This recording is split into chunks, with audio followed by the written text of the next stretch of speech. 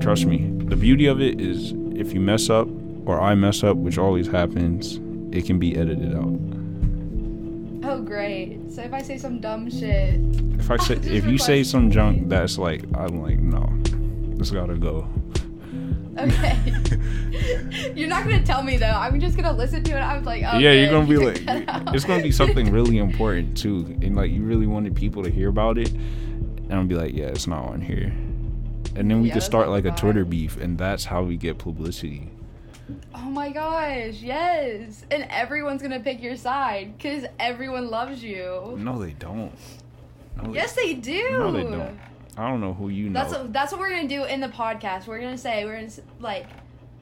be like, okay, if you're listening to this, comment on this post and tell us who would you pick in a fight, or who would you pick in a Twitter battle, Mario or Avery. They're all gonna pick you. They're gonna be like, Mario, no doubt, my man. We'll see. I could do a poll. I'll do it on my Instagram. I'll be like, do you know this guy? How do you feel about him? He looks like everyone's a douchebag. Be like, he douche.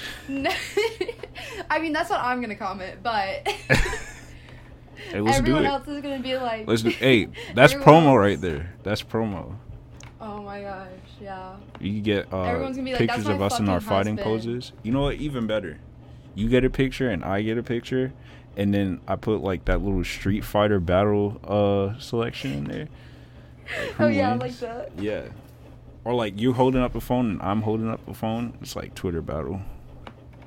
Wow. Yep. This is it. Yeah.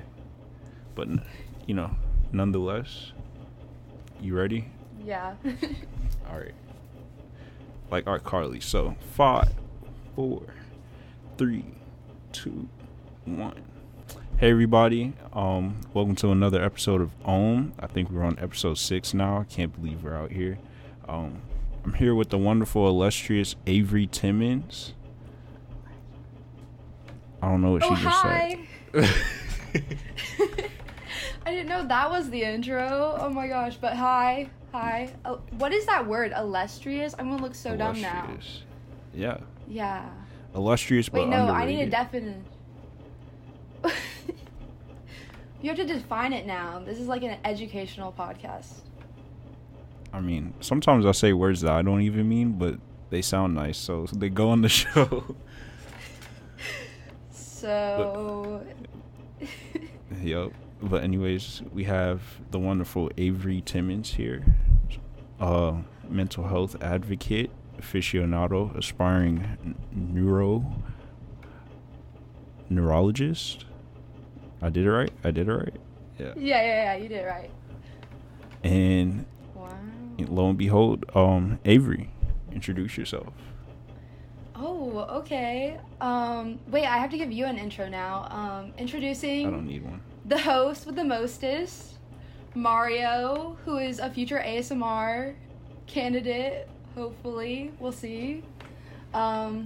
Yes, King. Okay, so I have to introduce myself. Hi, I'm Avery. My pronouns are she, her, hers. I am a third year at Georgia Tech, barely making it, that average GPA of a 1.7. I'm above it, so we're doing great things.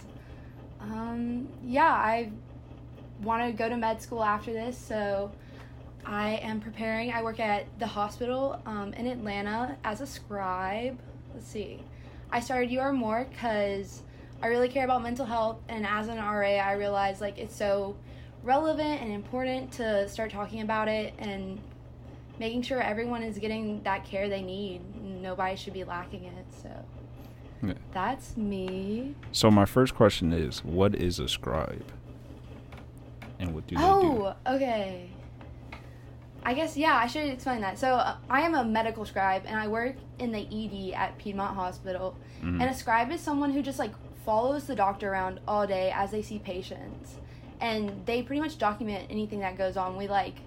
We'll hear about those long stories of an elderly person and all their problems, and then we have to write that all down. We have to write down what the doctor sees, their physical problems, mm-hmm. and then we pretty much create a document that goes to medical records. So all right. It's fun. With COVID, we haven't really been going into the rooms, but hey, That's all good. That's all good. And as I said in previous, well, I used it in the last episode, but that C word, you can't rock down here. They're gonna censor me. What? For using the C word. The virus. What is that? Oh. So we have to call it Miss Rona? Yeah. Ew. I mean, I said it in the last one, so if they cut it out, you know, it is what it is. But I don't want to get investigated by the big man up top. I mean no harm. Oh, yeah. But yeah, so with being a scribe, have you gone to like any or seen any surgeries or something? Anything crazy? Oh my gosh, we're not that cool. We don't get to see surgeries.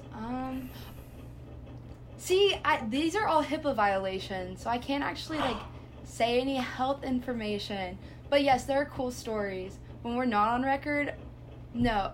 Well, in quotations, when we're not on record, I will definitely say some cool stuff about it. But yeah, you'll just have to meet me in person. I might spill the beans on a few things. Aw.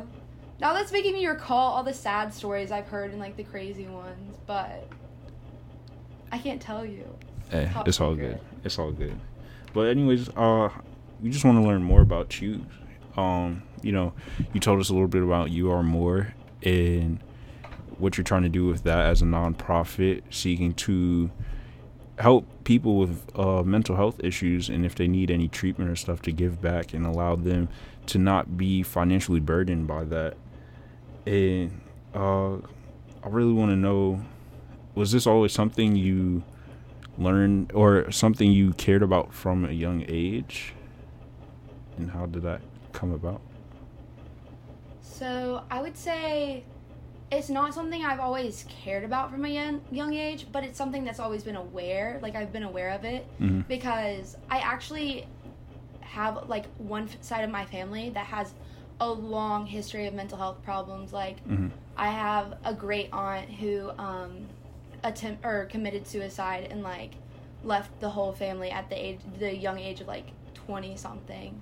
And then I also have a lot of family with like drug addiction, like bipolar disorder, like a lot of family in jail from those certain things, like drug abuse and like other problems. So like growing up, I guess my mom did encourage mental health a lot. She was like, you have to be aware, like you can't do certain things, like you should try to like abstain from doing certain activities because like we have a family history of addiction, and like I don't want you to have to go through those mental health concerns. So yeah. But I would also say, like, growing up in the town I lived in, mental health wasn't really talked about. Like, I would never had been tested, like, for anything. Like, now that I was in college, and I was getting older, my parents started to realize, like, mental health was more important. And they had my sister go get tested for, like, mental health stuff. And they found out she had ADHD, which makes sense because, like, there's, like, certain characteristics in my family, like my mom and me, that we show it, but not, like, to an extreme. But, like, we slowly, like, as time has gone on, we've realized, like, mental health kind of exists in our family. But it wasn't really talked about when I was growing up. It's more of, like, we developed and evolved with society to recognize it. What else? I would say no. In high school, it wasn't, like, a big thing for me to talk about mental health. I was probably, like, an awful person in high school. Like, I just played softball and, like, went to class and was, like, a hella nerd. And that was, like, my entire life. I didn't really care. I don't want to say I didn't care that much about mental health, but it wasn't something that I focus on as much now. I definitely do remember, though, like, a situation in high school where a girl at my school committed suicide, and that was really hard, like, seeing my friends, because I wasn't close with her, but, like, I had friends who were, and they've, like, done memorials for her every year since. So, like, I think that's cool. But, yeah, no, I didn't think about mental health that much. So, given that, like, what was, you know, a 12, 13-year-old, 14-year-old Avery thinking about? Like, what was on her mind One Direction. I don't know. You know, It's silly so bands. bad because you said 12, 13-year-old Avery, and I literally just like had flashbacks to all of my old Instagram photos. Like, you know, your iPod photos you find Yeah. of like you from middle school, and that was such a rough time. Oh my gosh, you know how people do throwback photos on Instagram, like I they're can't. like, oh, look at my I glue. can't. I know, I can't. People, I would get roasted so hard. Like, I had braces. I wore my hair in a ponytail every day, and it wasn't like a cute ponytail. It was like an awkward link ponytail. Like, it was so bad. And I like was born with this huge gap tooth, like Michael Strahan gap tooth. I'm telling you, like I still have a bracket on the back of my teeth because my gap was so big. Like I don't know what it was, but I have this little like piece of flesh that grows between my front teeth, and like it causes the gap, and like that shit was bad. You could see it sometimes in photos. I don't know. I looked like some weird lizard probably. But I was rough. I was rough when I was 12 or 13. What did I do? What was the daily life for me? I wasn't a One Direction fan. Like, never got into that. I know all the girls are probably going to come for me in the comments. But I wasn't a One Direction fan. I love Harry Styles now. Like, daddy right there. Like, Harry Styles is the man. Take my soul now, sir. But no, One Direction wasn't my thing. Who was I a fan of? It's so lame. I loved Nicki Minaj. That was the music I listened to every day. If you look at my iPod, the only songs I bought were like, I know you had Starships. Super Bass. Oh, yeah, for sure. 12, 13-year-old Avery, yeah. I just played softball. That was me every weekend. Like, I don't know how many people know about, like, the upper level softball world. I know everyone knows about baseball for the most part, but, like, softball would be... Well, actually, no. Baseball's freaking lame. Like, they only play 3 games a day. Softball, you would play anywhere from, like, 5 to 8 games a day. So I would wake up at, like, 5 a.m. in the morning to go to a softball tournament. And this was, like, me from, like, 12 to 17. This is what I did. Yeah. But I would wake up, like, super early in the morning, drive up to North Georgia to go play, like, 8 games in a day. I drive home probably at, like, 12 a.m., 1 a.m., and then I have to wake up again on Sunday at 5 a.m. to go play more tournaments, or more games. So was it like a travel team? Yeah, it was. Okay. Which is super awesome, because being able to play on a travel team, like, gave me the opportunity to, one, like, start looking at colleges, because unlike baseball, softball, you rely on your travel ball tournaments to get showcased. Like, I know for other sports, like guy sports often, they get recruiters to come to their high school games. But for girls, like, you have to be in tournaments and traveling to get seen by any colleges. So. Yeah. I see what you mean. Yeah. So were all your games were usually like tournament style? Like you'd be competing in a tournament of some sort? Yeah. Because I was in AAU when I was younger, and then when I started playing tennis, like most of like the private tennis events were all like tournaments and stuff like that. I think that's kind of why I left the life, because I was just too reserved to actually want to show people that I was competitive. I was like, no, I don't want them to see me like get angry or something, like don't lose your cool, stuff like that. But then once I got into high school, I was like, yo, I mean, I have to take something seriously. And that's the closest it ever got. You were just like, oh yeah, I want to be too nice to these people. Like, what kind of mindset is that? It wasn't even that. It was just athlete. like I don't want to, show people that I'm gonna go crazy or something like that. Like, I just want to be like, okay. Mario's calm and reserved. Like, he's too cool for everything.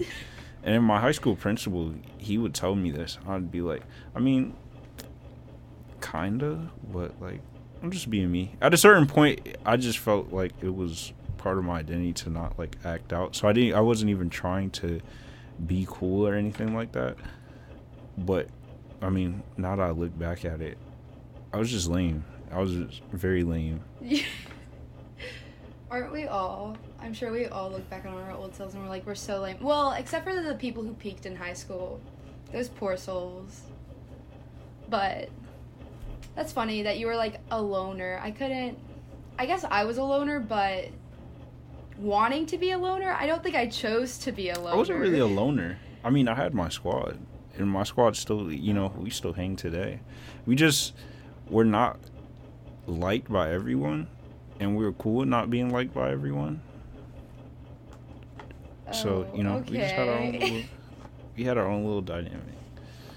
I'm sure it's because you ignored people when they try to start conversations with you. No, back in high school, totally different person. Like, you would definitely, your first impression would definitely be like, yo, Mario is mean. I was making jokes. Like I said, I was a class clown. Always had antics, always had something to say. You dared me to do something, I would do it. Yeah. You're that kid. You're like trying to get all the attention, trying to attract the ladies. No. It wasn't. No? It wasn't about that. I didn't get any women. But the Visco was. Didn't even have a Visco, but I looked at it.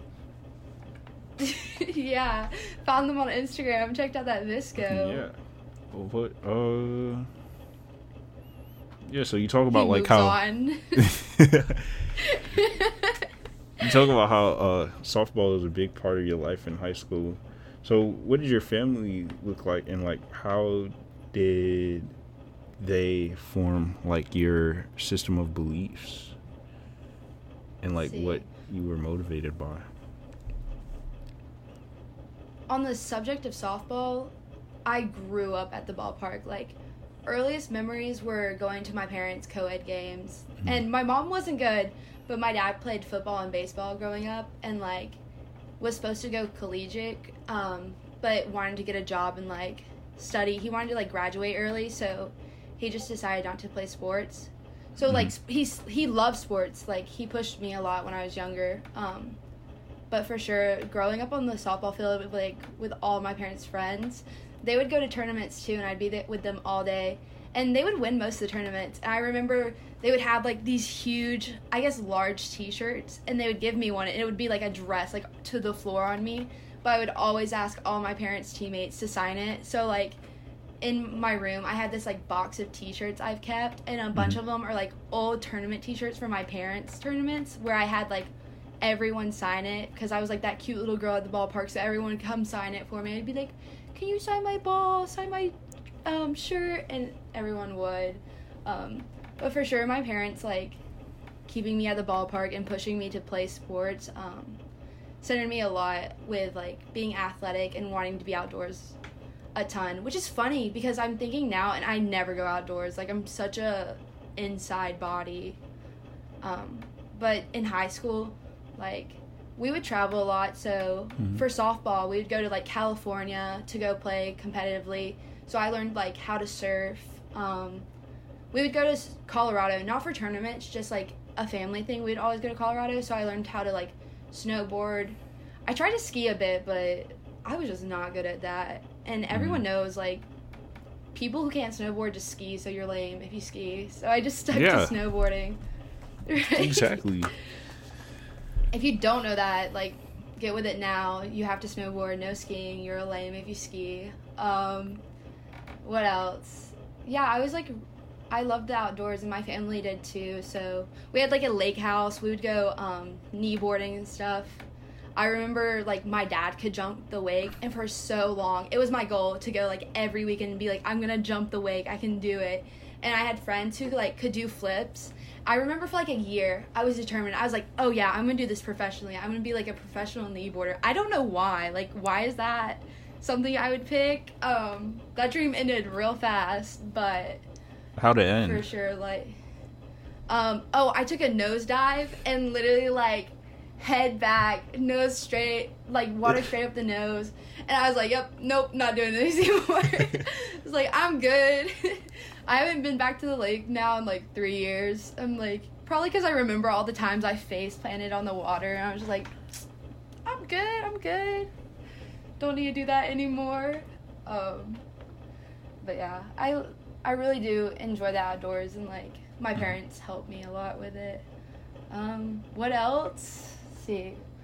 My parents will say they didn't do this, but when I was younger, they really wanted me to be smart. And they've always pushed me to do well academically. Even though when I tell them that, I'm like, you're the one who makes me such a try-hard. You're the one I'm, trying to do all these academics. They're like, we never pushed you to do that. But my mom will joke all the time. She's like, oh, yeah, when you were, 1 month old, your dad had flashcards out, showing them to you, right after you were born, because he was determined to make you smart. I was like, okay.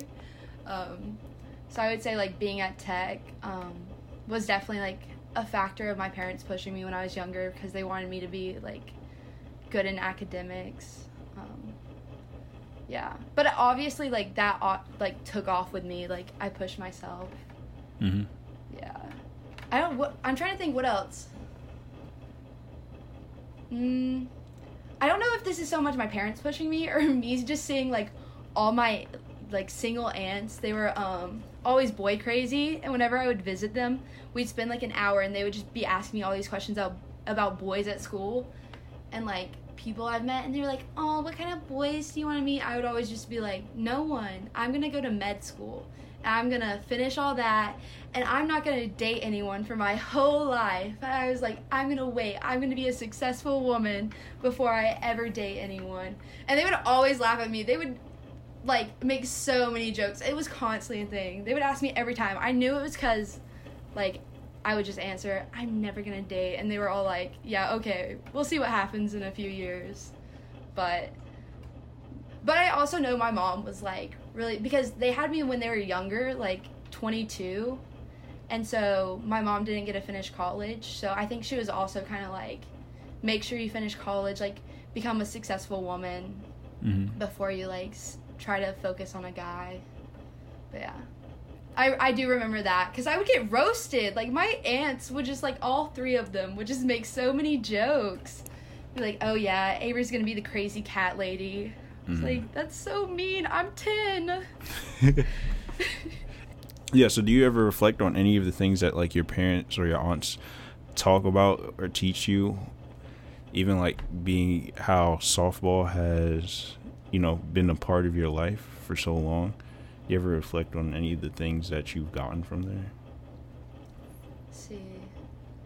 I would say if I'm ever reflecting on those types of things, my parents taught me, it's me preparing for an argument with my parents, because they love to bring up the fact that I played competitively and they spent, thousands of dollars doing that, because, playing for a travel ball team for one season costs, anywhere from $1,000 to, $3,000, because the coaches are paid.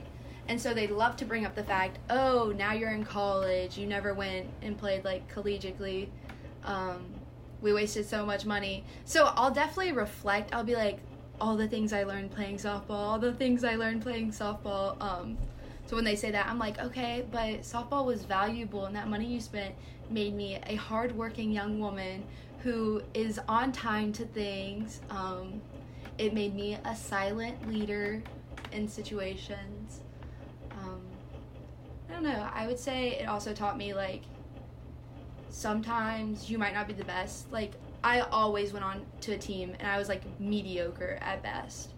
And there were so many girls who would come onto the team and be so talented. And just anything they did, they could learn it in 2 seconds and be the best. And for me, I had to learn that even though I wasn't talented and, wouldn't catch the coach's attention at the first beat, if I worked hard enough and I showed the passion for it, and if I was the person out there diving for every ball or coming off the field dirt covered, then the coach would see that and pat me on the back or give me respect, because I did work hard for it even though I wasn't the best. And I think that taught me a lot. And I think that's also why at Tech I'm capable of saying even though I'm not the smartest, I'm not the person out here getting A's in every class or starting my own business or having a tech startup. But you are. I'm still that person. It's not a business. Let's be honest. This is very, very mediocre. But it made me realize if you work really hard about it and you have passion for something, people are gonna give you that respect. So I do reflect on those lessons even though I wasted all my parents' money, probably, in their eyes, I think the lessons were invaluable. And I think I hope a lot of people who play sports can say that.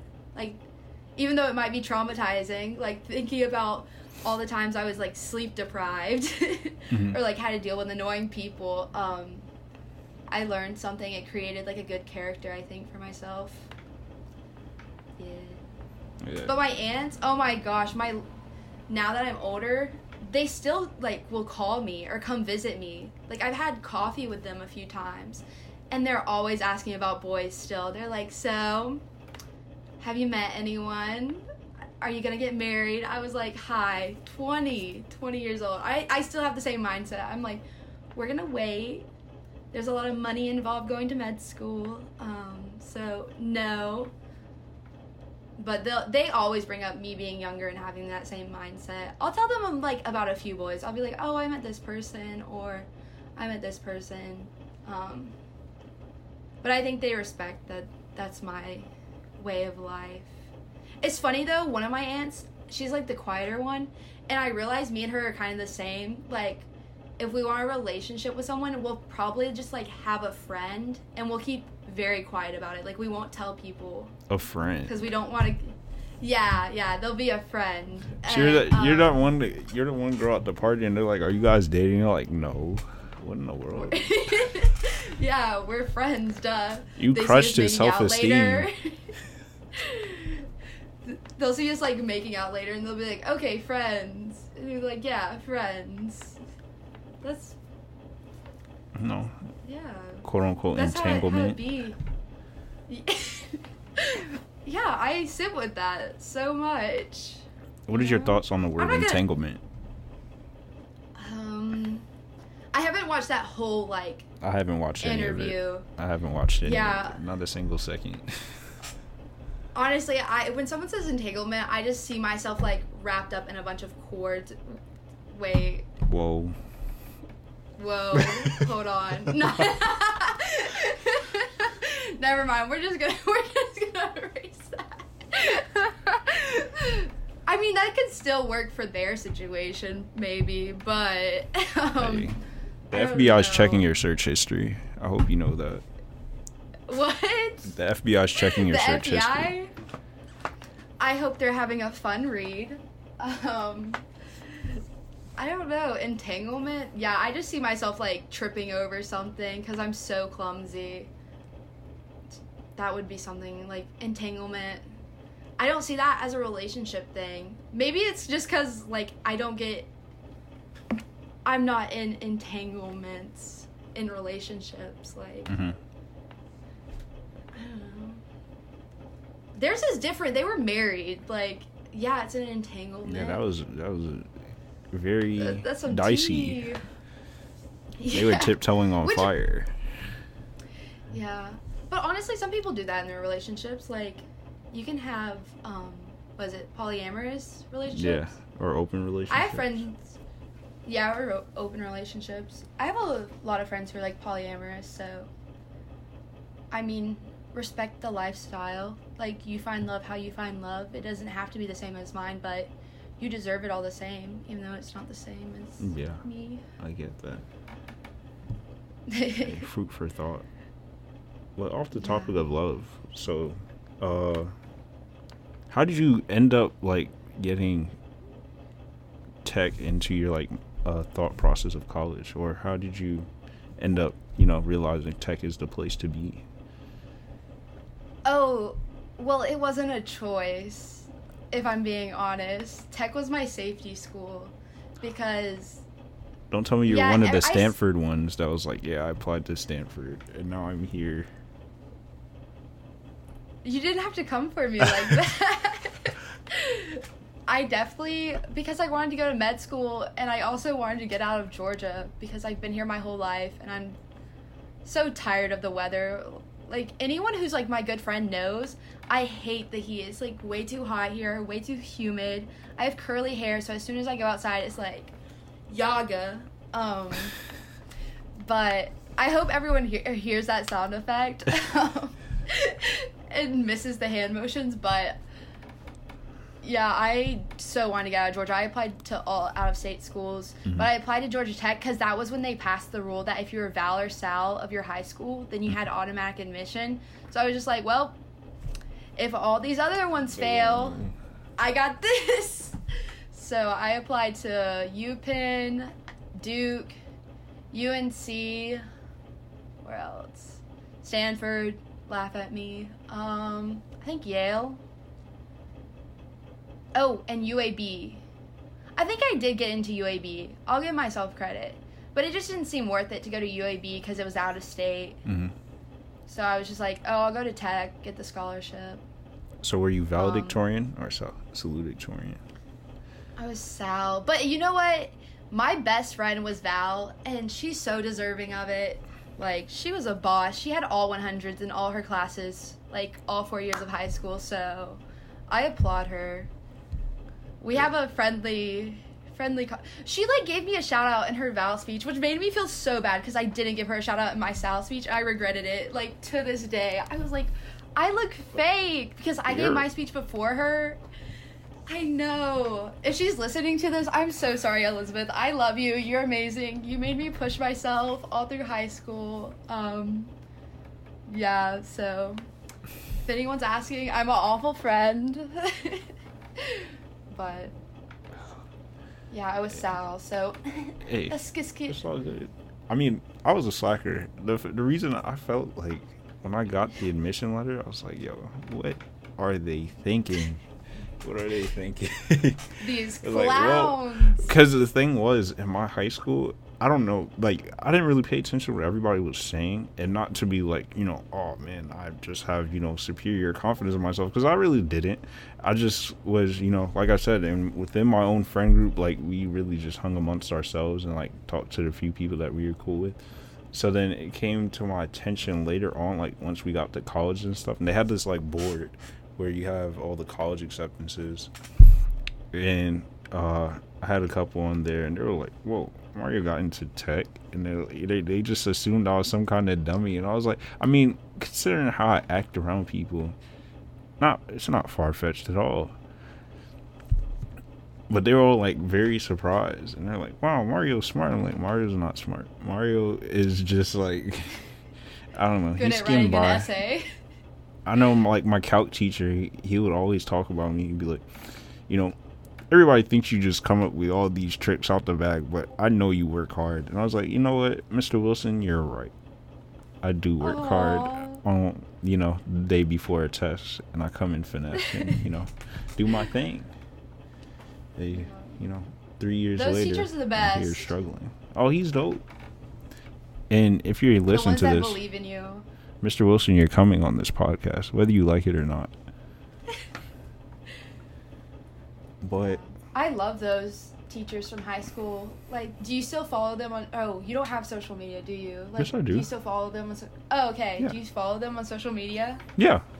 Yeah, those are the best because they'll still comment on your stuff, or if you like post an achievement, they'll be like, "I knew you could always do it." I love those. Nah, he always leaves. They're like, better funny than the comments. ones. They're always better than those, like, teachers who told you, like, I don't know if this happened at your school, but at Alexander, so many people respected UGA more than Tech. Mm-hmm. And I don't know why. Like, I guess it's because the football team, everyone associates it with the football team there. But everyone was like, oh, you're going to, like, Tech. Like, you're going to a technical school. Like, that's nothing. Like, they're like, oh, they were like, we'll see you back in Douglasville in a year. Like, that's what they were telling me. Like, I had maybe a handful of teachers be like, congrats, you got into Tech, that's so awesome. And then I had, like, a majority. Like, I know there was one hall of teachers I had, and every single one of them were like, did you not get into UGA? I was like, no, I didn't apply there. Why? Given that in-state... they're equally as hard to get into. Yeah, that's true. Especially now, UGA's stats are going up. Yeah. But, you know, I'd rather be a buzzing bee, a rambling wreck from Georgia Tech than, you know, did you really say a buzzing bee? A buzzing bee. Sir, do you not know our, like, mascot? No, I do. Don't disrespect the Yellow Jacket buzz. Yeah. The good old Yakets. Why are you saying bee? Are we SCAD now? I forgot SCAD's mascot is a bee. But, I just call them bee because, like, that's what everybody thinks. They're like, what's a Yellow Jacket? A Yellow Jacket doesn't even exist. And it's like, yes, but you don't live in the South to know what a Yellow Jacket is. Like, I didn't figure out about it until I moved down here. And they're like, a Yellow Jacket, so a bee. And they're like, yeah. And then I figured out once I actually saw one, I was like, oh, these are annoying. They just, like, buzz around everywhere. But aren't they like a... Wow, we're getting into this. But, like, aren't they like a form of a wasp?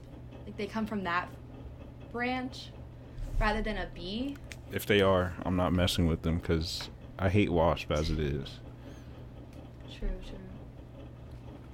But yeah. So, you know, salutatorian in high school, you know, you feel good about yourself. You worked hard. You're like, yo, I'm borderline genius, you know. No. Not at all. You have to think about, like, the town I came from. Like, everyone there is now just working, like, only, I think, 50 of us out of our class of, like, 525 probably went to college. Mm-hmm.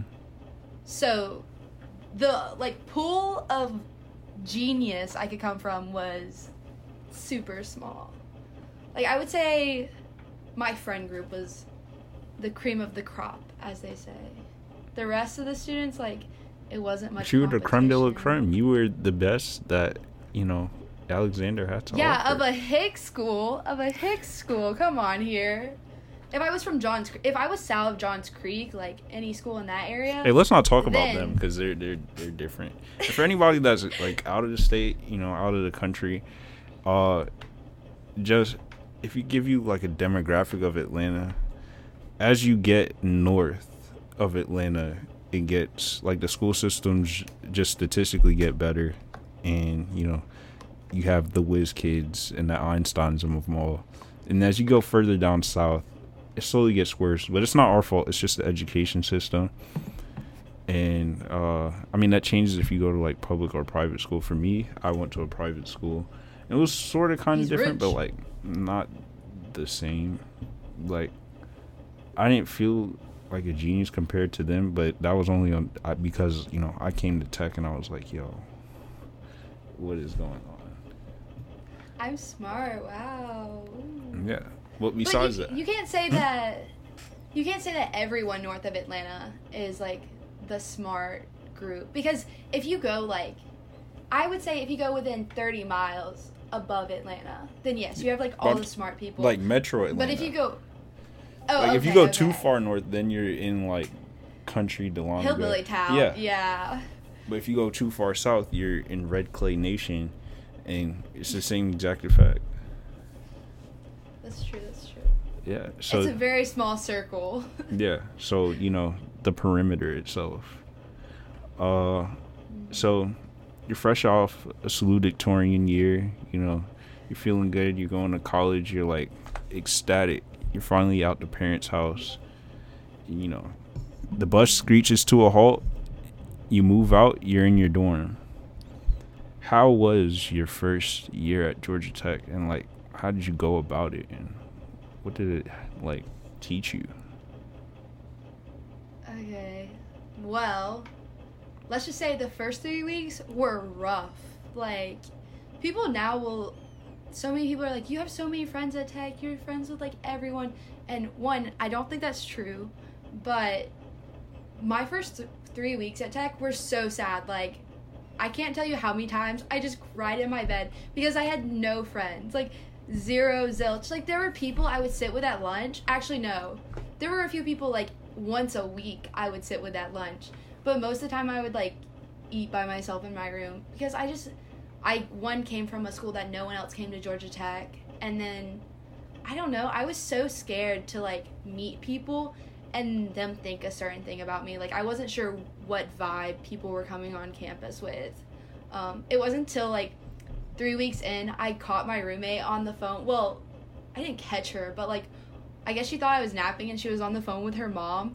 And her mom was like, why haven't you made friends yet, sweetie? Like, don't you hang out with your roommate and her friends? And she was like, my roommate was like, my roommate doesn't have friends. And I was just like listening, and my heart was like, oh, what?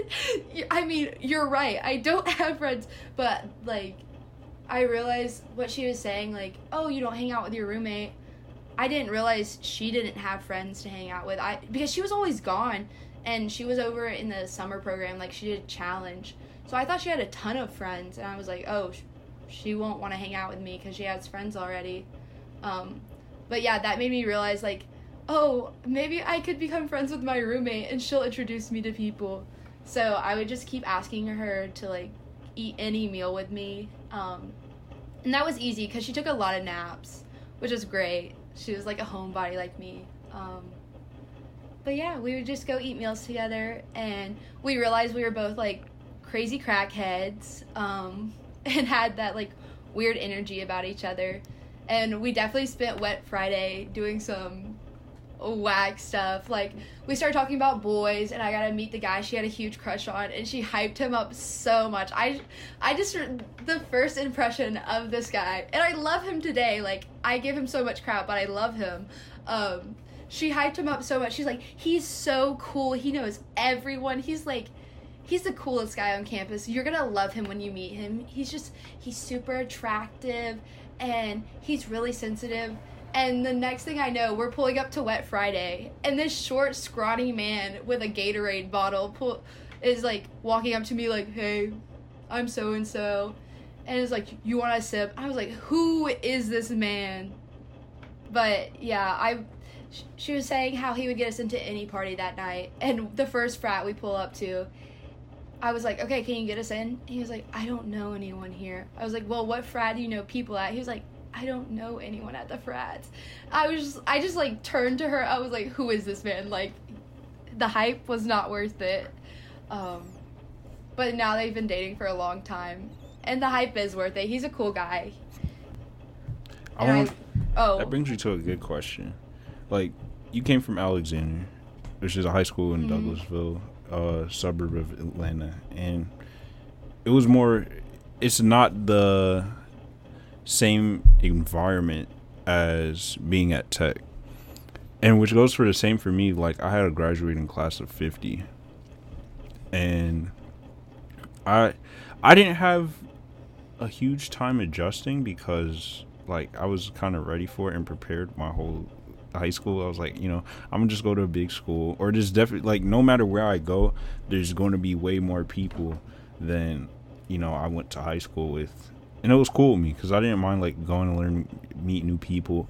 I was trying to go out there and, not have to see the same faces every day if I didn't want to. So, was there a huge adjustment for that with you? I would say there was definitely a learning period because I met certain friends who did open my eyes to things, especially coming from Alexander. Certain terminology and words I had never been told, like, were socially unacceptable. And, like, once people were telling me, like, Avery, don't say that, I, like, started realizing and, like, understanding why not to say that.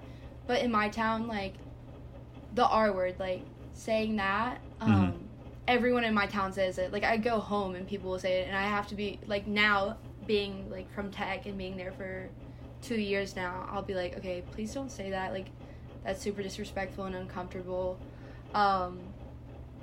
Like, at Alexander, the N-word, common. Like, I remember one of my friends telling me a story about where he was having a conversation with, like, all these baseball guys, from my high school, and, like, breaking down why they shouldn't say the N-word. And it was, their reasoning, like, was awful. Like, he was trying to explain to them how they were being extremely biased about it, and they just, like, it wasn't clicking for them. Like, they still were just like, oh, well, I have the pass. And I was just like, from who? Like, what friends do you have who would give you the pass? Because, like, I don't see anybody. So, there was just, like, certain words or, like, behaviors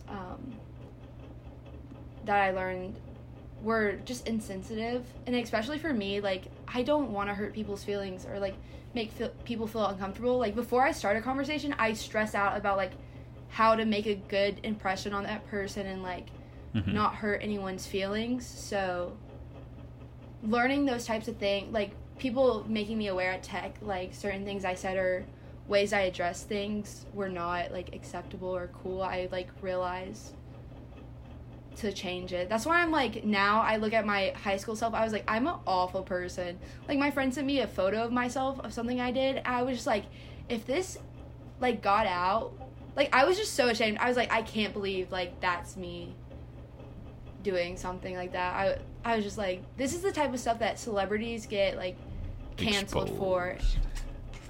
I know, like, I will admit, I was not like a good person in high school. I was not aware of certain things, or like no one told me to stop, so I just like didn't know not to do them, and that's no excuse.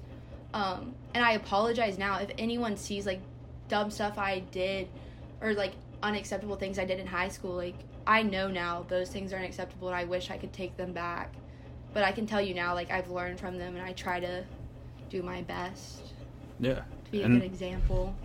That's a big thing to own up on, you know, being able to change. And it's not like our past self, like, while our actions stay with us, but our past selves don't identify who we are now. And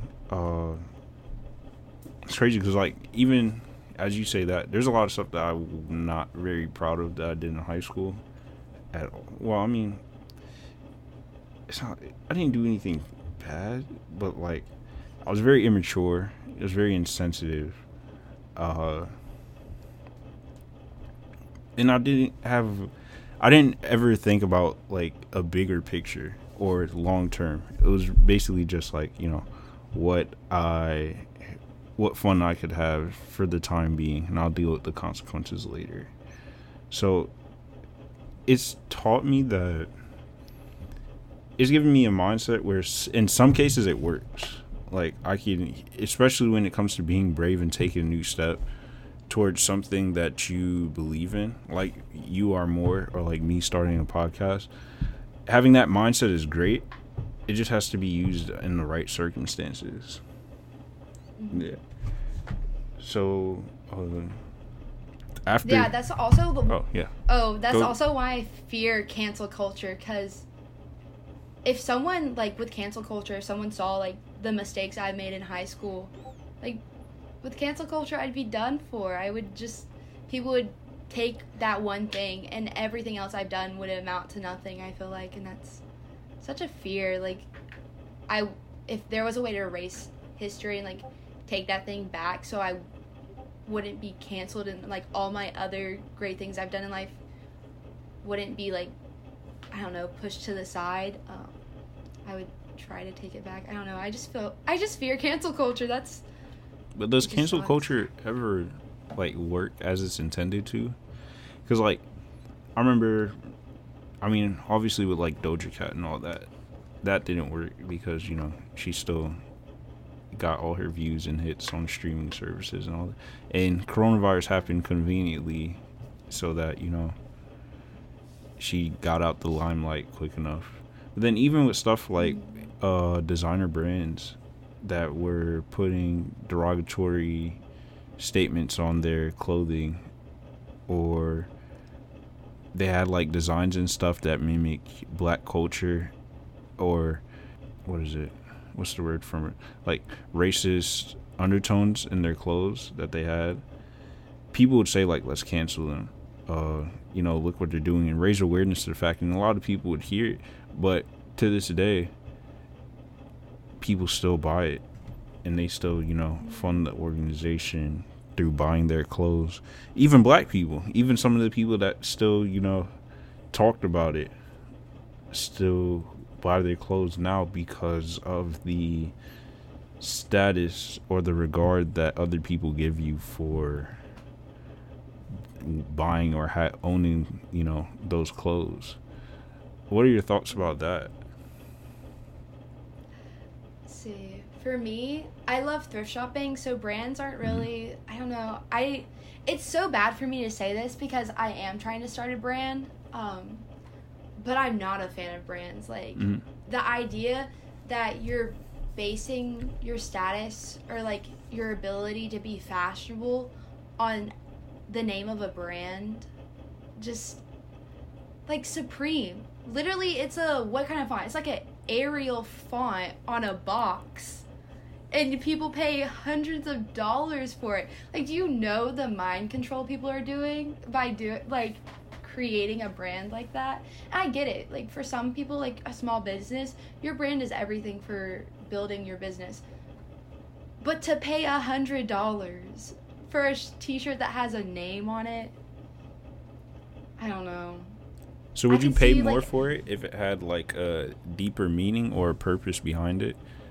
Yeah, for sure. Like, I think that was my whole point behind creating You Are More. Because, I mean, watch, someone's going to come in the comments and be like, Supreme does have a purpose. It has a message behind it.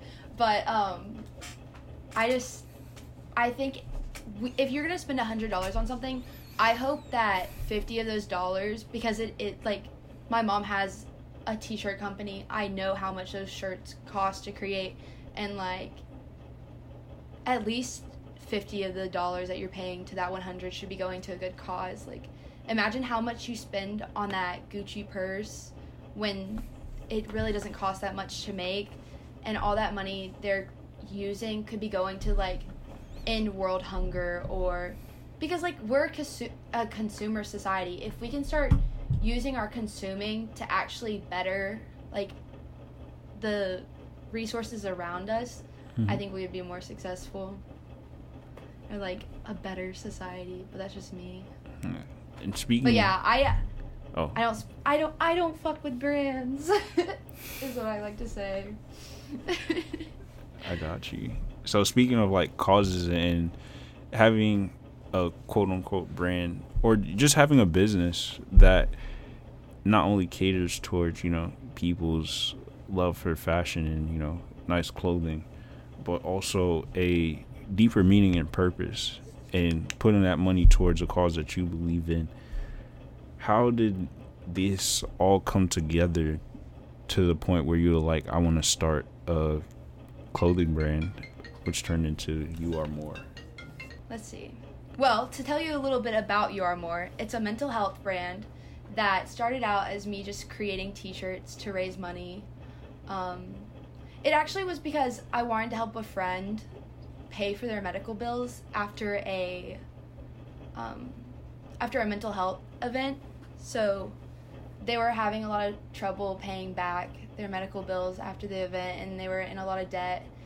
And they were just telling me about the stress they were under with school and all the loans they had out. And it really broke my heart seeing them struggling, especially because I really cared about them.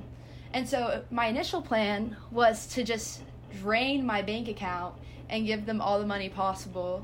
But then I realized that was not a smart plan. And I also talked to a friend who was close with their family, and they were like, their family's not going to take the money, Avery. Like, you have college to pay for, so save the money. And I'm sure something else will come up, like, you'll come up with an idea. And it's funny because I was like, okay, if I can't give them the money, then they can't say no to the king himself of giving out money, David Dobrik. I was like, I should just message him and beg him to give them a Tesla or, like, money and see if he would. And, like, I created this whole message, and then I, like, read it over, and I just laughed at myself because I was like, he's not going to see this. Like, I really just spent probably 30 minutes creating a message to David Dobrik, and he's not going to see it. So, drop that. And then fast forward to like 4 or 5 months later, and we're in quarantine. And I was running a lot, and I love running because I have so many thoughts. Like, I don't know, they just get jumbled all the time, or I never get to fully think them out because they're just like quick little burst of thought. But running lets me just like think them through and like keep going. And I just like, once I get on one thought, I'll just like go into all the details, like all the problems and solutions for it. And so that's where I came up with like how to raise money for people who've have mental health problems and need financial assistance for them. I was just like, what's a way to generate money for this? Because, like, I'm obviously broke. I can't just, like, give these people money. And mental health is still a thing in society where it's kind of, like, taboo to talk about. Like, a lot of people do, especially at tech. But I think for businesses, at times, it's not... People are scared to give money to it, especially when it comes to suicide or, like, attempting, like, self-harm. A lot of businesses still have, like... and other people have a distance towards it. And so I was like, if I create something, I doubt businesses are just going to give money to this. So I was like, okay, what's a good way to generate money? I was like, oh my gosh. People will spend $100 on a t-shirt that has a red box that says Supreme on it. I was like, this is it. I just need to come up with a good slogan, a good brand, and have, like, the purpose being to give back to mental health. And there I go. That's how I generate money. I'll just attack the consumer society in America. So then I kept running, and I was like, okay, what's a good statement to, like, use? Because I'm, like, not that creative at coming up with statements. I think they're stupid at times. Like, I think mine are stupid. So I was just, like, running, and I was like, what could it be? Like, you matter is already a thing. I just kept running, and I got to the point in my run where I was, like, going uphill. I was like, you can do more, you can do more. Come on, you got this, you're more. And then I was like, oh. And it's so lame. Like, people will tell stories like this and be like, that's so not true. But it really was. I was like, you are more. And then I was like, wait, that's it. That's what it's going to be. And so for the rest of my run, I was just, like, thinking through, like, how it would look, if it, like, how it flowed off, like, people's tongue. And I was just like, yeah, I think this is it. And then that night, it was, like, 2 or 3 days, I created the website and, like, found designs. The initial design, actually, the one that's, like, the head exploding, that I call, like, Out of My Mind, was actually a gift from the friend who was, like, struggling with mental health. And they gave it to me as a graduation gift. And it was always my favorite design. It's actually in my room right now. I, like, can look at it right here. But I loved it so much, and I told them how incredible it is, and they were just like, it's nothing. Like, I did that in 20 minutes in my English class. I was like, this is so cool. So I pretty much just, like, copied it, and then I used, like, my computer to do, like, the drawing and fill it in and add some filters.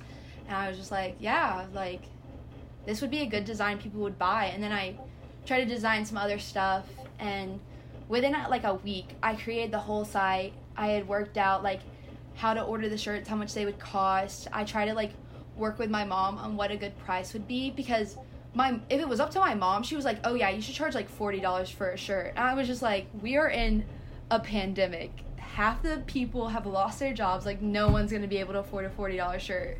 And so I was like, I think $22 should be good.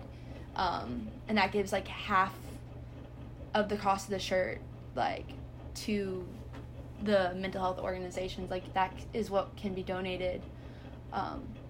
So yeah, I created the website in, like, 3 or 4 days and had all the plans down. But then I had to ask permission from the friend who, like, gave me the idea, and that took me 2 weeks to, like, get the courage to, like, ask them if it was okay to use their design. Like, I was so anxious because, I don't know, I was, like, worried to, one, bring it up, because I didn't want them to be, like, so I didn't want them to think I was using their mental health as, like, a way of getting money. Like, I don't know, I just wanted to be considerate also. Like, I was scared of how to approach them about it, because it's so hard to talk about mental health. You never know how to say something to someone. So I, for 2 weeks, just, like, kept writing the text and then deleting it. I eventually texted their sister. I was like, okay, like, can you send out some feelers, see if this would be a good idea? And they told me to do it. So then I texted them the next day, and they said yes. So within 2 days, I had the site posted. And so it was pretty much a quick turnaround. Like, in under a week, I created the whole site in concept. It was just, like, my scaredy pants who waited 2 weeks to actually do anything else. Gosh, I feel like I've gone on a tangent, but you're good. So yeah, so Your More started out as I was just making t-shirts, And my plan was actually to give the money to their family, but when I asked them about, like, if they would want the money generated from the site, they were, again, like, no, we don't want it, like, give it to something, like, give it back to other people. So then I just decided, like, I could definitely give it to mental health organizations and, cover different causes, which turned out to be great because within a week, it came to my attention, like, the fact of the matter is, for the Black community, especially with the George Floyd incident, it's so important to start talking about mental health and, like, trauma in those areas, and it started making me look into, like, more research on how that is affecting them.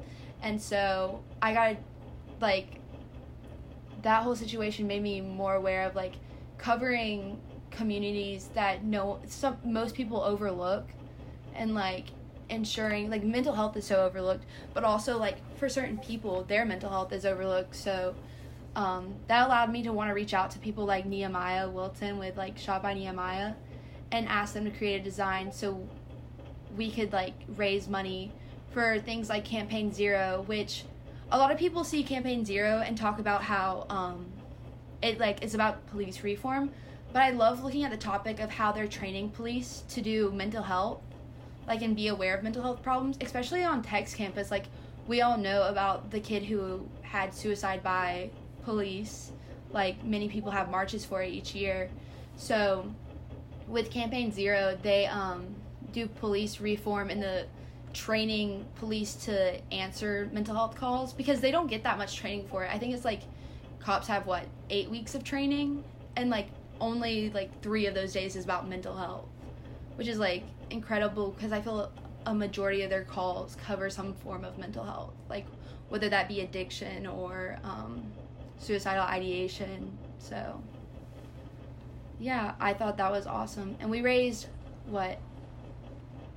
we donated $600 or $700 to Campaign Zero by the end, through selling Nehemiah shirts, which was awesome.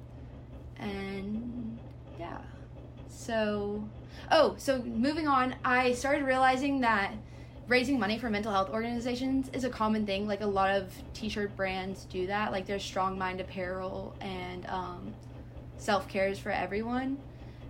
And I realized, like, those brands are very established and they're awesome. And I'm sure, like, I could make a brand that is just giving to mental health organizations, and that's necessary. But then I also hit me that it's also necessary to provide therapy to people, especially in COVID. Like, so many people want therapy and can't access it, or, like, people want to go to a consultation to get, like, medication for mental health, and they can't because of, like, financial reasons. So then I realized, like, it's super important to start a nonprofit that the proceeds from the t-shirts can go to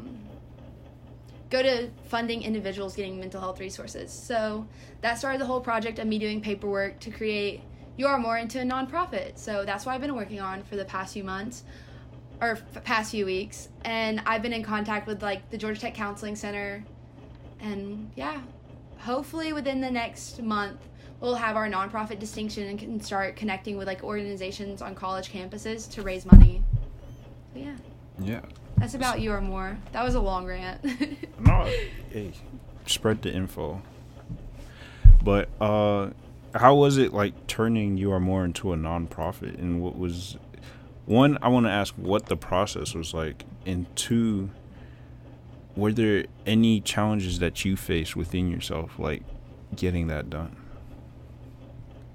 So the nonprofit process, in reality, it's not very complicated. It's like a 5-step program, I would say. For me, though, I want to do things, like, perfect, so I hesitated making it into a nonprofit for a while because I have no legal expertise. I've never done this before, so when I was trying to do, like, articles of incorporation or the nonprofit bylaws or creating a board of directors, I wasn't sure, like, how you're supposed to do that, the specifics. So I actually contacted a friend of mine from high school whose mom created a nonprofit and it's like a scholarship foundation that's a memorial to her husband, And so she like gives out $1,000 scholarships each year to high school students. I just contacted her. I was like, hey, could you give me some advice? And she was amazing. Like, I met with her in a week, and she gave me like a packet that broke down each thing I needed to do and like examples of it in like nonprofits. And then she owns her own business that pretty much creates paperwork for like low or like small businesses in my town. And she was like, yeah, so I really love what you're doing in this nonprofit, and I never do things for free, but I'm going to create all your paperwork. Like, I'm going to create your SOP manual and look over the documents as you submit them to, like, federal, like, for the IRS. And it was so awesome. So she's, like, pretty much been my consultant in all of this, which is really helpful, and making turning into a nonprofit easier. And it's really not long. It's just, like, a lot of times you just have to wait to hear back. So I've been waiting for like 2 weeks, I think, to hear back on like the official incorporation of the nonprofit. So I forgot what else you asked. Yeah, you're good. Any challenges that you faced? Oh yeah. Okay, so we were talking about this the other day about like, and this is a lot of what your podcast is about, like your passion in starting it. And for me, like, You Are More has become my passion and a bit of my heart. And so my biggest challenge has been giving away, like, a piece of my heart, and, like, the fear that people won't have the same passion for it, I guess. Or, like, they might see it as unsuccessful or not worthy. So I've definitely been struggling with, like, assigning tasks to people, especially because a lot of people have been reaching out to me.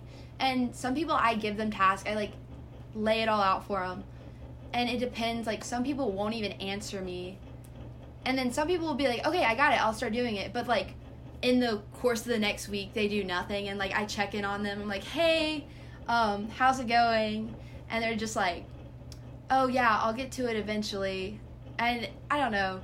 For me, I, like, rely a lot on people's feedback and their energy. So people not giving me, like, the same energy back, like, it's so hard. It's, like, heartbreaking because, you know, like, you give pieces of your heart, and, like, for people to just, like, put them to the side, that's definitely been a challenge for me. Luckily, I have, like, 2 or 3 people who, like, have taken on tasks and are being super successful with them, and I talk to them, like, twice a week on things we're doing for You Are More, and they keep me motivated. Like, there was a point where I was so unmotivated because I asked my friends, I was like, hey, do you think it's worth it? Should I keep doing You Are More? I mean, it's going to be a lot. And they kind of just, like, answer. They're like, I think it's a good idea. I just don't know, like, how well it's going to develop. And I just took that as, like, I couldn't do it. So I was, like, for 2 days, I was like, is it worth it? Should I just shut down the site? And luckily, those people who had started working with me, like, were sending me, it was, like, a miracle that they started texting me, but they started sending me all these things they were doing. Like, one of them had reached out to the director of the counseling center and set up a meeting with them, and then another one had created, like, an Instagram campaign, and, like, that just made me realize that the project was worth it, and, like, I should keep going. And that was definitely a challenge, like, the motivation to keep it going when it felt like some people were like, it's not going to work out, like, this isn't a good idea. Like, you just should quit while you're ahead. Like, you've done so much. Like, just end it now. So, yeah, that's definitely a challenge. And, like, giving away your heart to people, like, that's so scary. But, like, opening it up and telling them, like, this is your big vision for it and what you want to do. Oh, yeah. And it's, I think I don't know if it's so much as a challenge for me or, like, a challenge for them, but, like, I feel like some people are worried to work with it because they think that, I guess they're also scared to break my heart because they do care and they don't want You Are More. They want to make sure that You Are More stays in my image. And for me, I want people to take a piece of You Are More and make it their own and, like, let their creativity take off. And so I feel bad that some people are hesitant to work with me because they think that they're going to, like, disappoint me or not do a good job for me, which is so kind that they care, like, about my opinion that much. But I also, like, I want someone to come in and be like, here are the ideas for You Are More I have. I'm going to do them. Because, one, I just like that go-to attitude that someone's just going to, like, come in with the confidence to be like, this is the idea I have, this is what I'm gonna do, and I'm gonna get it done. So I really hope like more people will come into UR-Moore's like life and do that. Mm-hmm. I understand that. I mean, it's hard, and how can I say it? Like, I haven't had any experience trying to bring people into the own world yet. I mean, given that not many people have to be involved as yet, but eventually I know I want to grow to a point where like I don't, or to a point where a lot of things are going to be done at once, and I can't be everywhere at once, given that, I mean, it could be while I'm still in school, it could be while I'm not, but selling that vision and making sure it's effective and staying motivated to, be encouraged to share that with other people, I feel like is a big deal.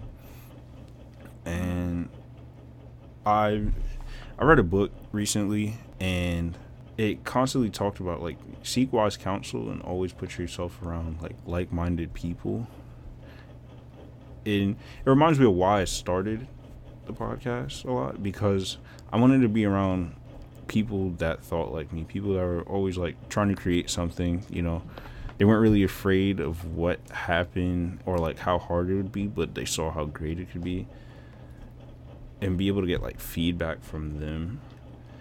And it took me a while, because like I thought coming to tech would bring me around those people that like that self-starter attitude, and it has brought me some great people around, but it wasn't like everywhere I looked, somebody was trying to do something great. And you don't have to have like this fantastic business plan or want to cure AIDS.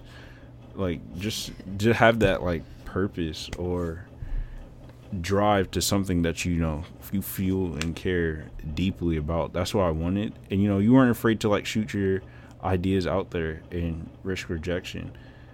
And it took me a while to realize like the only way you find a majority of those people is starting your own thing. And then as you navigate whichever industry that you want to go into, or whatever avenue that is, like even in your hobbies, if you get deeper into those, that you'll find those people. And it's kind of, it's hard. It's not hard, but like you have to do your fair research and somehow find those people. And like now I'm able to talk to like other podcasters and stuff like that, and it's cool to like see how they think about things and how they see promise in someone like me who doesn't really.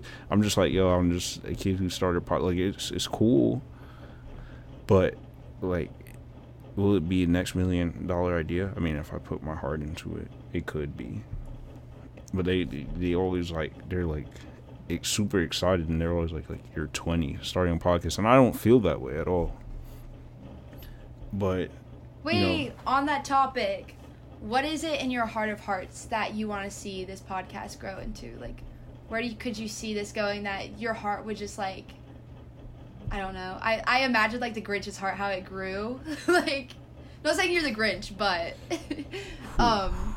what could turn into that you would just feel like that? What do you want to see it turn into? Like, what's the passion?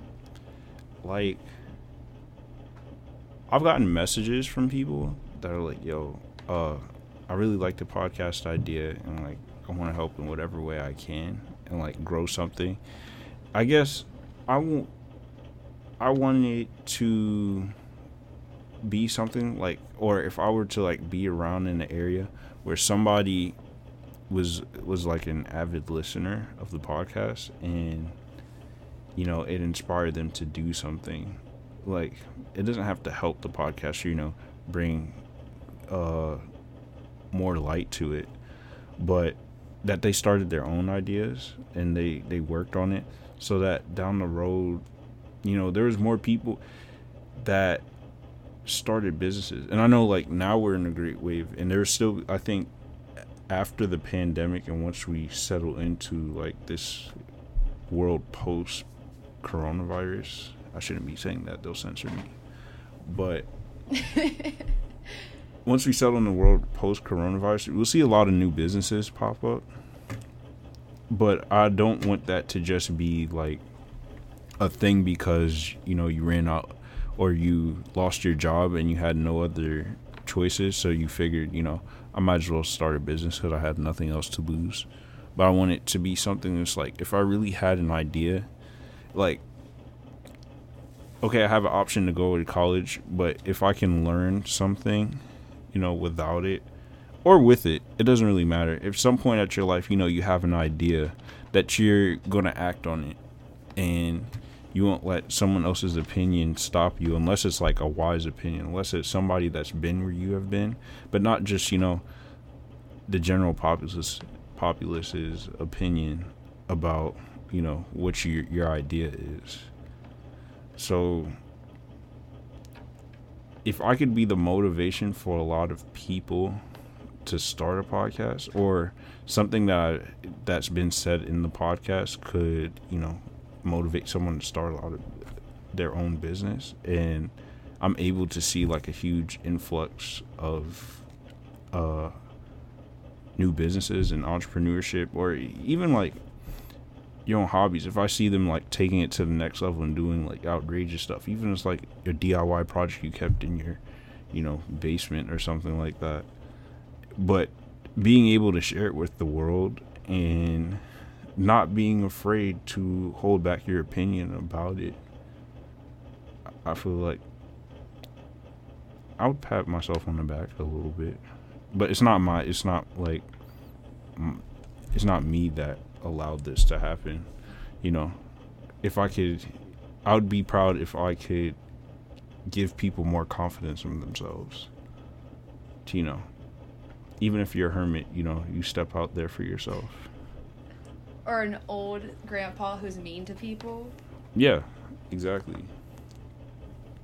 So you're saying, like, if you motivate people to start things, like, what if someone comes to you and is like, your podcast is so awesome, I think I want to start a podcast, but, like, I'm not sure how to do it, and I kind of would love to partner with you. Could you see yourself, like, partnering with those people who've been motivated by your podcast and want to join it and start doing their own segments? Truthfully, I haven't even thought of OM as being like a huge network. I mean, then it would be like the radio, and then the radio would be, I mean, like the radio, we'd all be extinct.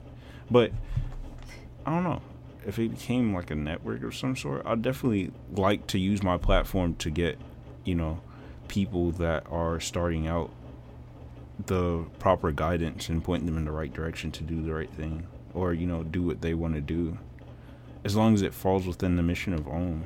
You know, I don't want you coming up here and talking about the new Jordans coming out. That recent strip club you went to. What strip club? Oh, do you need recommendations? Nah, I'm 20. But he's a child. I would definitely love helping out somebody, and if they wanted to start a show through OM, I feel like I would definitely tell them, like, yo, why do you hold me in such a high regard to want to start it through me? I'll definitely ask them some point at that, but like, I don't want to deter them from, you know, trying to do it. But definitely somewhere along the line of their journey, like once I get them started and everything and it starts going well, like I'll you know, tell them about the opportunities of just like doing it on their own. And even if with my aspirations as like a entrepreneur, I don't want to have employees just to like exploit their skills and you know, just give them a salary and stuff. I hope I can teach them the skills and show them how whatever industry I end up in works, so that eventually they can have that knowledge and that keen business mindset, so that, you know, they're able to go and do their own thing if they want to. If you ever saw OM starting to like generate money, could you see yourself like becoming a nonprofit and giving like the money you make from the podcast to those people who want startups and maybe need that like extra push, that like extra help and support. So I want Ohm to be a nonprofit. Like, I'm getting that started. Hopefully by, if not the end of this year, opening of next year, that Ohm is a nonprofit. Because like, I don't want to profit anything, or I don't want to build this into like some multi-billion-dollar corporation. Like, really, I just want to be able to speak my mind and have people speak their mind to inspire and showcase their work and what they're doing, because I feel more fulfilled that somebody else is able to gain confidence and share what they do and be proud of what they do by coming on the podcast and having other people listen to it and get their support, like the listener support, than coming on here because I have so and so ads that are sponsoring me and I can get paid this much for being on the podcast. Like, while it's cool, I am stubborn in the sense that like I want to make something through the tools of my labor, and not just because I have a wide network of people that like want to listen to me. But honestly, shout out to that network of people who like are supporting you and everything. Those people make any project you start. That's what I've realized. Yeah. It's like the network people I know. Like, you realize how big your network of connection is when you start a project like this. Because people I never realized who would like still would want to talk to me have reached out to me with starting You Are More and just been like, I love what you're doing, like keep doing it. And that's like so meaningful to know that those connections you made, even no matter how brief or like how you might feel that person would never talk to you, they do, especially in like those times of need for you, I guess. Yeah. It's nice. Creating like the stands. If I have stands, oh my goodness. I'd love that. I'd invite them over my house. He said, "Where's my super fan at? You can come hang with me." Yeah. Are you sure? I mean, Mr. Grandpa? If they're, the thing is, I guess they only know Mario the podcaster, not Mario, the student, or Mario the mean old grandpa. So the toilet paper they definitely reporter? Yeah, they definitely have like an adjustment to make once they're like, oh, so this is what he's actually like on a daily basis, like. But I don't know, I really want to be able to connect with listeners. I don't want to see him like a person, because like it's not like I want this for fame. I just want this to make friends, meet new people, and be inspired, and hopefully inspire people with my ideas, and be able to share, have good conversations, stuff like that. Because I believe if more people are able to believe that their idea is worth it, or that someone thinks the same way as they do, and someone else sees their vision, then they're going to be more likely to start, even if it's like one person. But if I have a platform where like somebody thinks I mean like the world to them, and I'm able to support their idea or give them the criticism that they need to like think about something in a different way that they need to, then that's all I could really ask for. Yeah. Like, I want to be like a podcast YouTuber that goes on meet and greets. Oh, okay. I hear you, Cody Co. Have you had people reach out to you since starting the podcast who are just like hyping you up, like people you never have talked to before, maybe? No. I guess I'm an example, but no, not really. Like a few people that I know, like through campus, would hit me up and be like, yo, I really like the idea, like that's what's up, even like friends and stuff, and I appreciate it. And like, it's not even like I just brush them to the side, because it shows me that it works, and that like people are willing to listen to it. So any support will motivate me to keep on making more videos. And I've started to find a love for just sitting here and talking, having these good conversations. That's what I started the podcast for, because it was like, it's one place where I can always come and have a serious conversation about the things that we love and the things that, make us tick. So, And those people you don't have on the podcast, they don't brush you off.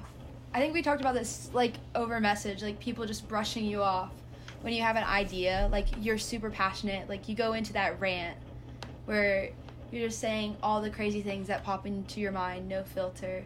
And it sucks when someone's just like, oh, cool, and just, like, carries on a different conversation because you just, like, probably poured out your heart to that. So it's nice to be, like, to have a podcast where you hear people have that full-on, like, rant, and all their passion is in there. And then also for you, I'm sure, like, you getting to hear, like, say your own passion and people being receptive of it. Yeah. Like, I don't want it to seem like I'm a type of person that likes to brag about the things that I can do and, like, my achievements and, being able to start a podcast. I'm like a workaholic in a sense. I just like I like seeing the results of being able to work hard and the journey of, like, being able to learn something different. So that's why I just love talking to new people, seeing their idea, seeing what they have to say about, like, what I'm doing.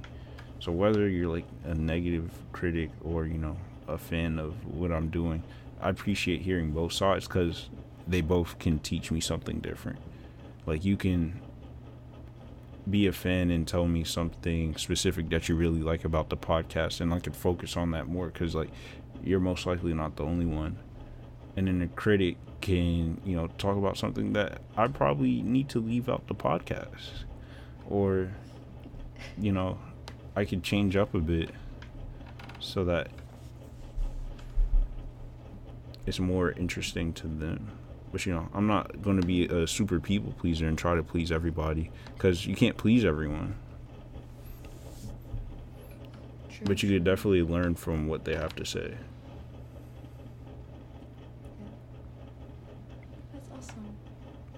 That's mad, like, I'm so glad I got to give you an interview. But the focus is back on you now. No. Oh, no. Yeah. I'm so scared.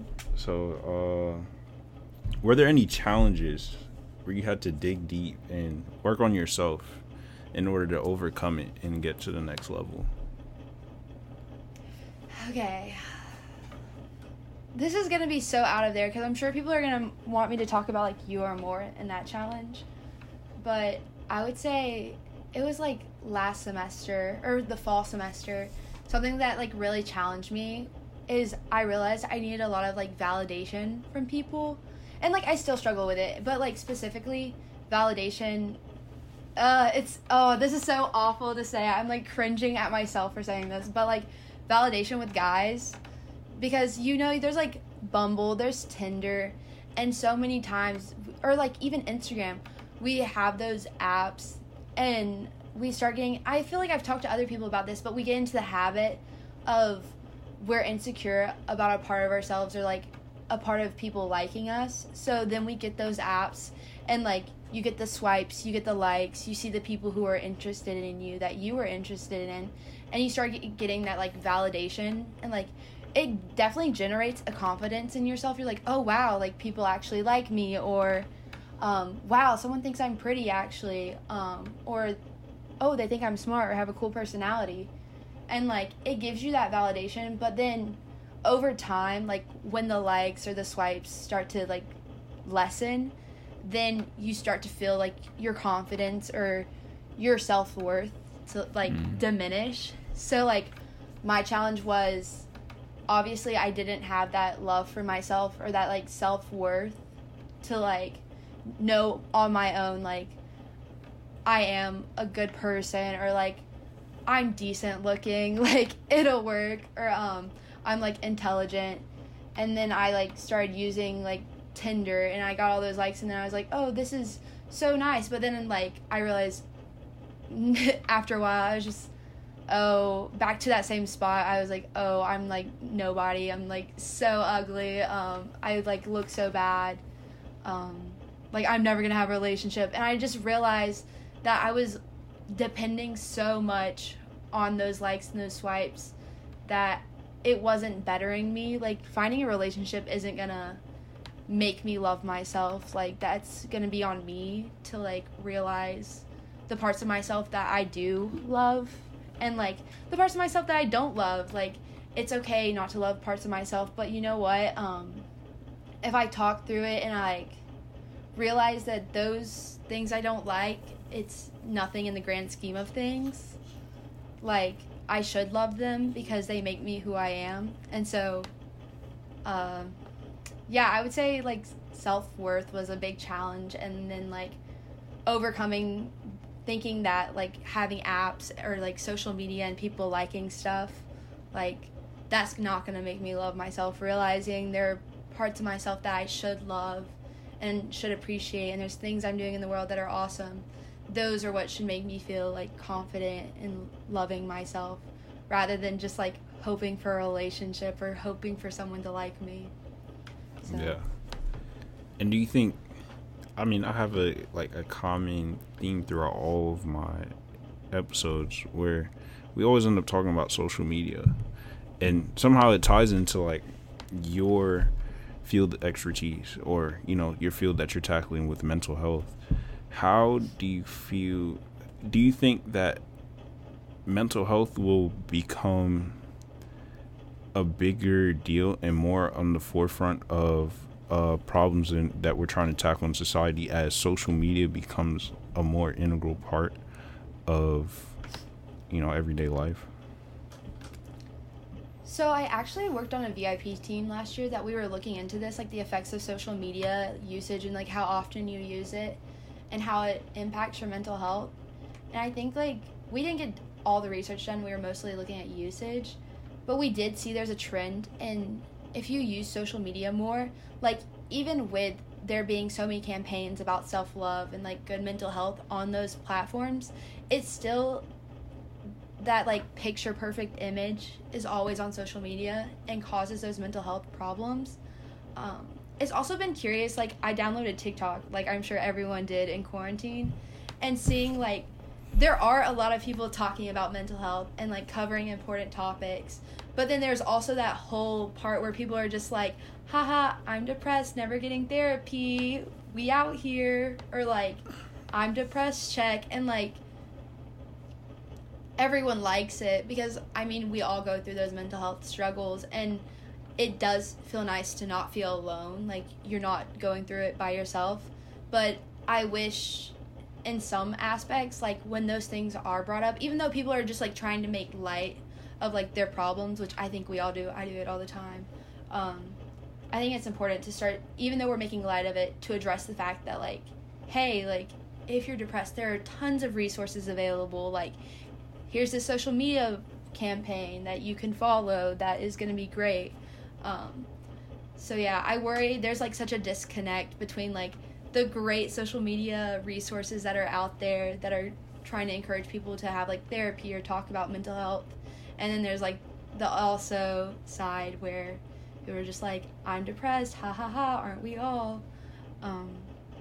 So I wonder if those are just going to keep the gap between those is going to keep spreading, or if we'll find a way to like bridge that gap for those campaigns to start addressing the fact that there is like this whole population of people who just make light of their mental health and don't address it. And like we can find a way that, yes, you can make light of your mental health, but I really hope you're like getting therapy or talking about it, because you'll feel so much better than just making jokes about it. Yeah, because I always end up feeling like awkward. Like I see it a lot on Twitter. On Instagram, I'll see a lot more of like people just posting a lot or trying to, you know, get more confident with themselves in front of the camera in order to express their self-love. But on Twitter, it's like I'm going to make a joke out of my issue or my depression for the sake of other people. I mean, you could also always have support and garner the support of other people, but it's, I don't want to come off as insensitive, but sometimes I feel like there's also like I want the attention as well. Like there's attention that I want to seek from, you know, making this tweet, instead of, you know, trying to deal with that issue, because every time I come across it kind of like turns me off from the app itself, and I start to like feel for that person, because it's like it's something that's really going on that's wrong, and like people will comment and, you know, retweet, like stuff like that, but my question is like, are they helping you? Are those comments and stuff, are those retweets like helping you try and overcome that? Because you might feel in a good mood now to like make light of that situation, but what about in those days when you really feel like the world is against you and you can't get out? Like, Twitter can't help you, and if anything, I feel like it's only putting you in a deeper pit, because like, especially with like social media addiction and that crave for the dopamine you receive from like a like or a retweet or something, like we only get more attached to it instead of, you know, figuring out the things that make us happy. And I wonder if nowadays, it's been a while since I've last talked to a therapist, but like if nowadays they take into account the effects of social media on someone's mind. Yeah, that's a definitely like what is it? UC Riverdale, I think, in like it's a school in California. That's a big part of their research. Their psychology department's doing is like social media and phone usage on your mental health. But like what you're talking about, people saying things, like making posts and you feel uncomfortable seeing it. For me, like having an experience where someone like attempted self-harm, like going back after they did that and like seeing all those posts they made, that I thought they were just a part of that group of people who makes light of their mental illness or their like struggles, and I just like brushed it to the side because I was just like, oh, they're just like just complaining like everyone else does. And it sucks because obviously those posts led to like the worst possible result. And so for me, first I think it was also when I was like struggling with like the PTSD after that whole event, for months, like if someone posted like one of those types of comments or posts, I would literally comment on it and be like, are you okay? Like I would just like DM them. I would be so extra about it. I was like, are you okay? Like, let's talk about it. I really worry about these posts. Like, I know you might be making a joke about it, but like this isn't really something to joke about. And I felt like such a mom, and I'm sure some people were so sick of me, but I was like hyper aware of like that type of stuff. And I think more people should realize like those posts often lead to someone attempting self-harm. Like it's very common, and even though for you might think it's just a joke, like for some people it's not. Mm-hmm. So but hopefully social media can change. I don't know. I mean, if Trump's trying to cancel TikTok, which I know a lot of people are against, like, he can just cancel all the other ones. But they bring in money to the U.S., so, like... That's true. And they provide, quote-unquote, surveillance. Big brother, come at me. Nah, me and my FBI agent talk every night. We have a good convo. That's my mini therapist. What you talking about? Well, on the topic of therapy, like... How was your experience with therapy? Because, like, I had experience with therapy going into my second year, and I really had no complaints about it at all. Like, it was chill. If, honestly, I probably talked more unreserved than I would with, like, my parents about certain things I thought about and how my mind worked. And it got me... I learned a lot about self-reflection and, you know, how my actions... affect me and what I desire to come out of the things I do. So I definitely, you know, think before I make my next moves. But it's different for everybody, and everybody's experience with therapy is different. So how was it for you? So, okay. So, actually, I've done therapy twice now, so it hasn't been a continuous thing. I tried therapy in high school when my parents were going through separation. They had a bit of an entanglement problem, but they forced me to go to therapy to, like, deal with what was going on. And I had the problem because it was in my hometown, so, like, I'm pretty sure my therapist had kind of a conservative mindset because she judged a lot of, like, my academic endeavors and, like, also my athletic ones and how they combined and if it was worth it. So, like, after 2 sessions, I was like, I'm done with this girl. I hate her. Like, get me out of here. I'm not doing therapy. And also, like, that was also in high school where people didn't really respect mental health and thought it was something for, like, crazy people, which it's not. It's, like, for everyone. So I didn't want to do it. But then, obviously, I got hit with a frying pan in the face my sophomore year of college at Tech. Or no, oh gosh, it's too late.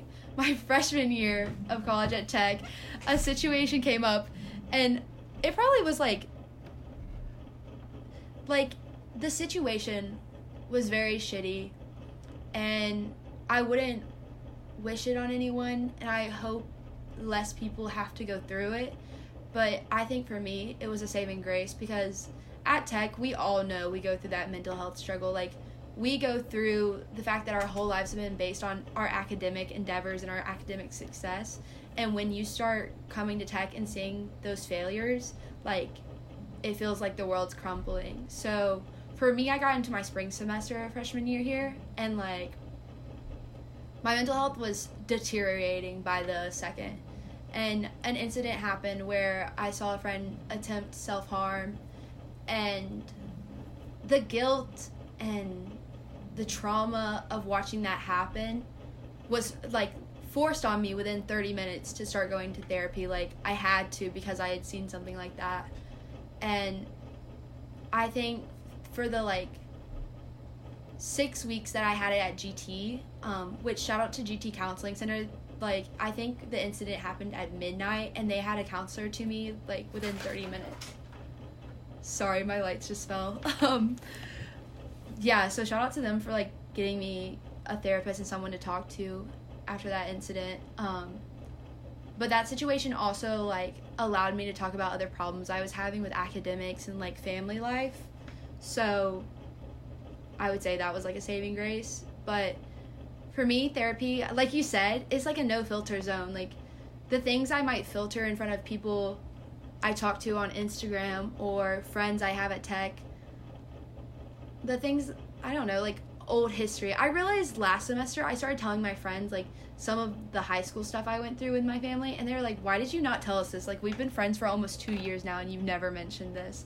And it's just because I filter a lot of what I say. But in therapy, I've told my therapist all of this. Like, I've gone into, like, all the nasty details of my life.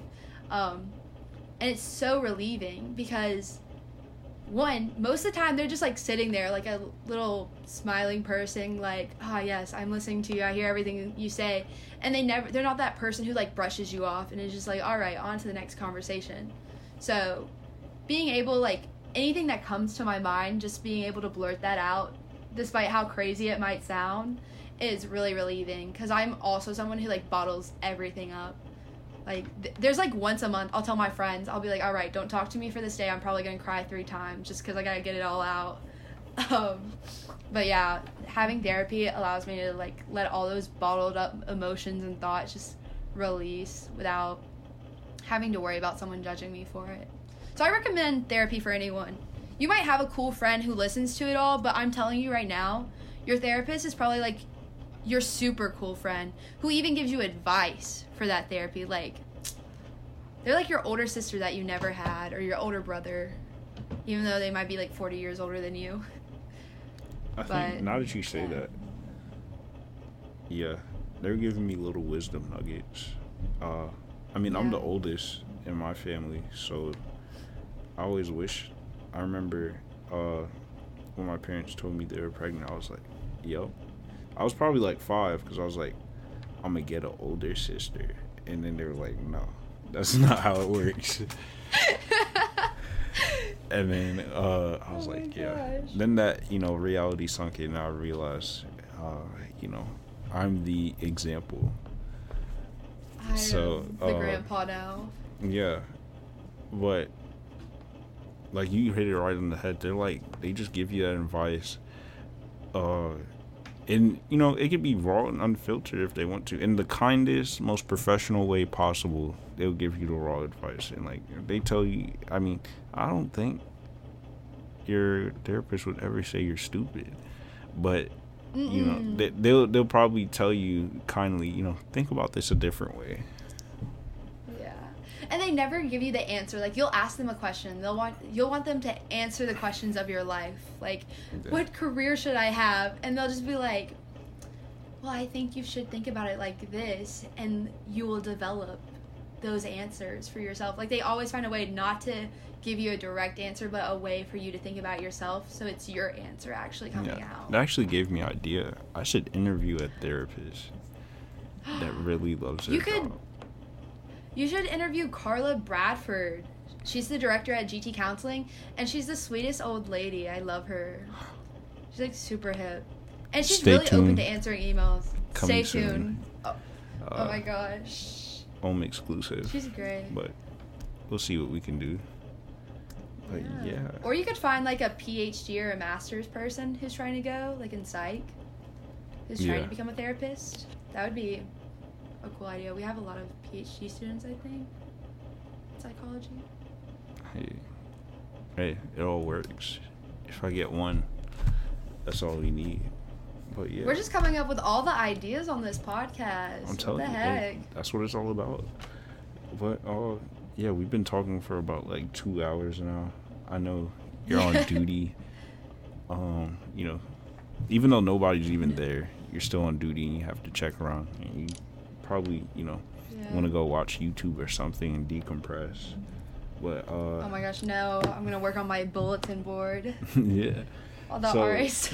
I just have one last question. So, if anybody wanted to reach out to you, where can they find you at? Oh, okay. Well, if you want to reach out to me about You Are More stuff, you can follow the You Are More Instagram. It's just YouAreMore_org. So, really simple. I guess if you want to reach out to me, I don't know. My Instagram is @Kristen_Avery. And it's not like Christian, like...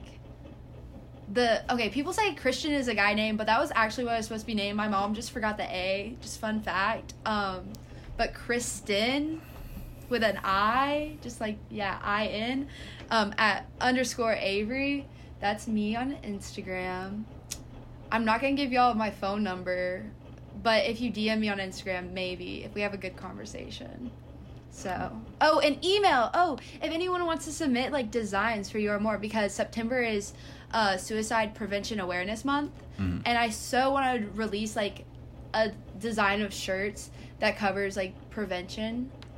So, if you want to email me, it's Avery Timmons, but without the S at the end, @gmail.com. So Avery Timmons. That good? Yeah, Timmons. Hey. I don't know why, but I always say it like Avery Timon, but I don't know why. All right. Hey, well, it's been a time having you on the podcast. It's great speaking with you, and you have a lot of ideas, and, I might make you a co-host.